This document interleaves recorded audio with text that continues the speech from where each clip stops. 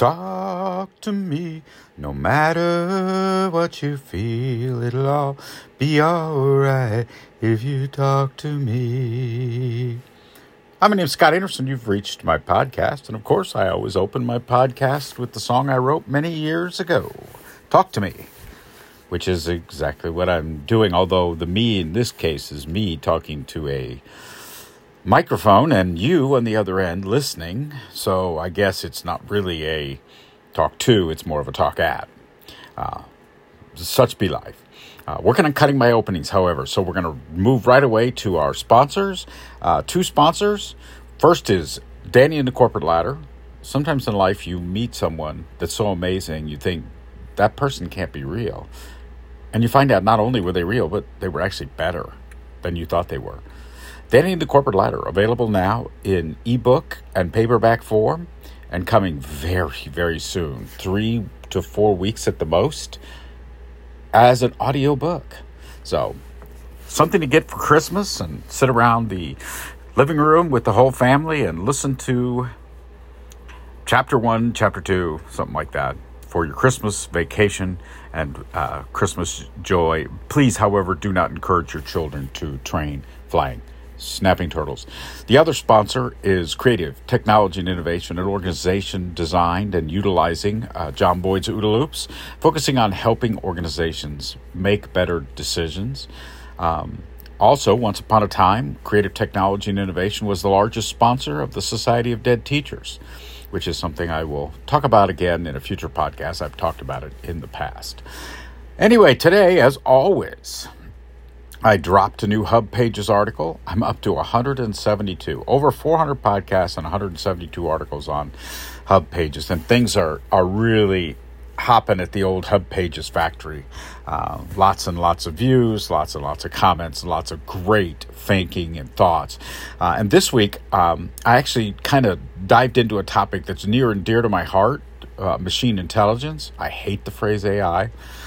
It is not artificial intelligence. If it's created by humans on human-created data, yes, it's not necessarily natural in the sense that it is a natural evolution of intelligence, but it is not artificial. I hate that phrase, artificial intelligence. But machine intelligence is a good name for it because that's what it is. It's an intelligence that is based on the capacity within a machine.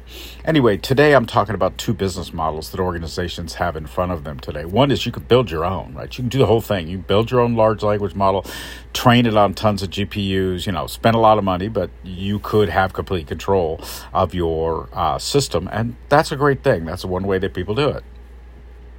The other option is to consume the services that another organization does. And you could consume the large language model and build your own chatbot, or you could consume the whole thing, including their chatbot, and utilize that. So, in this world, these two models are fairly old. I mean, I've been talking about buy versus build since back in the early 2000s when I was competing against customers with Lotus Domino.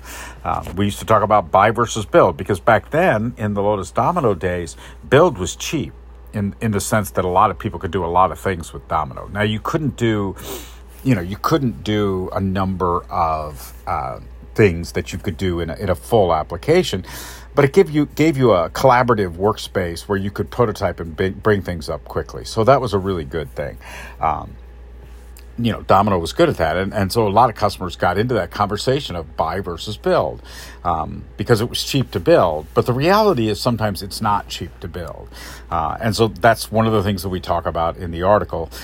You have to keep up with the Joneses when you build your own.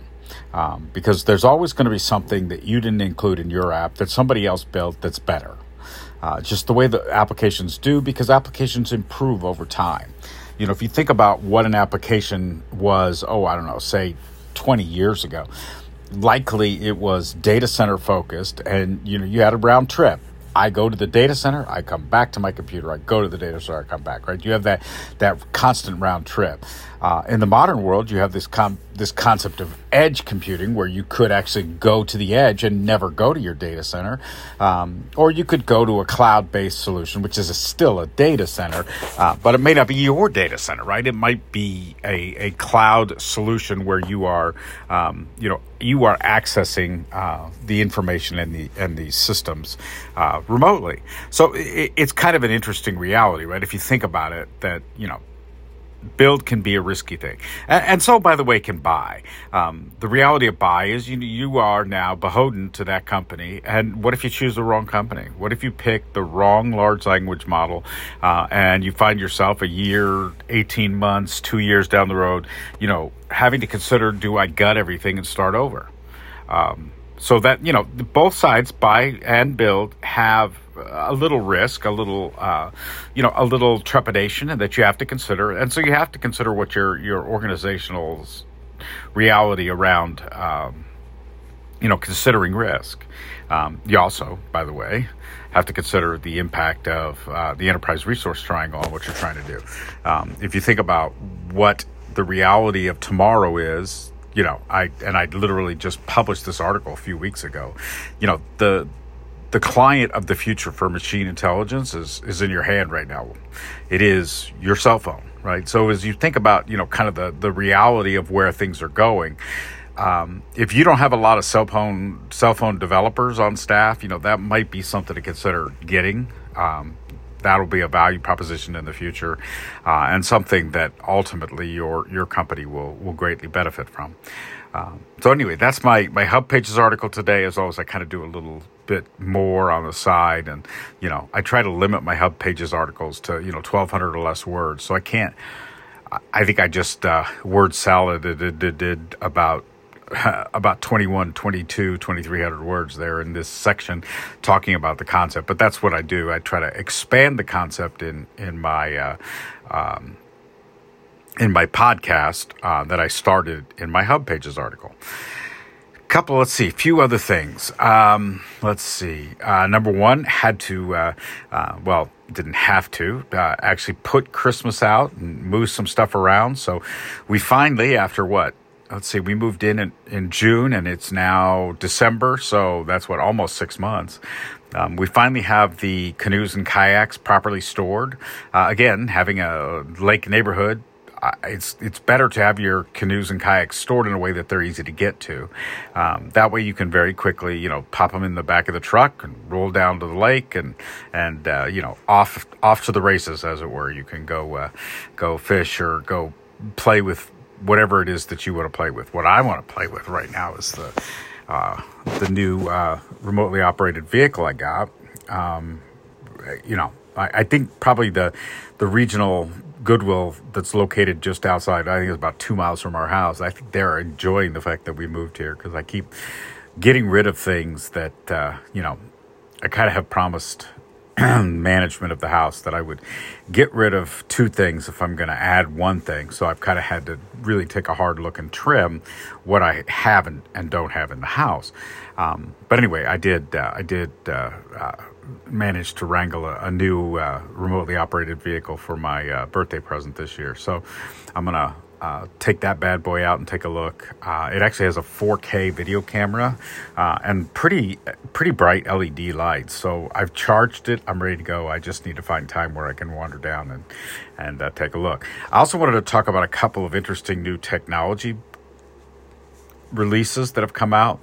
One is called Ploud, and basically what Ploud is it's a digital note-taking with AI capabilities.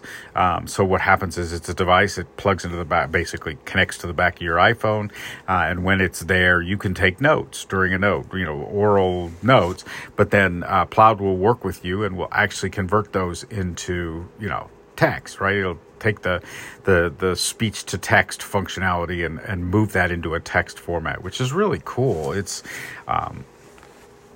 a really interesting technology, and I like the fact that they've integrated an AI stack with it.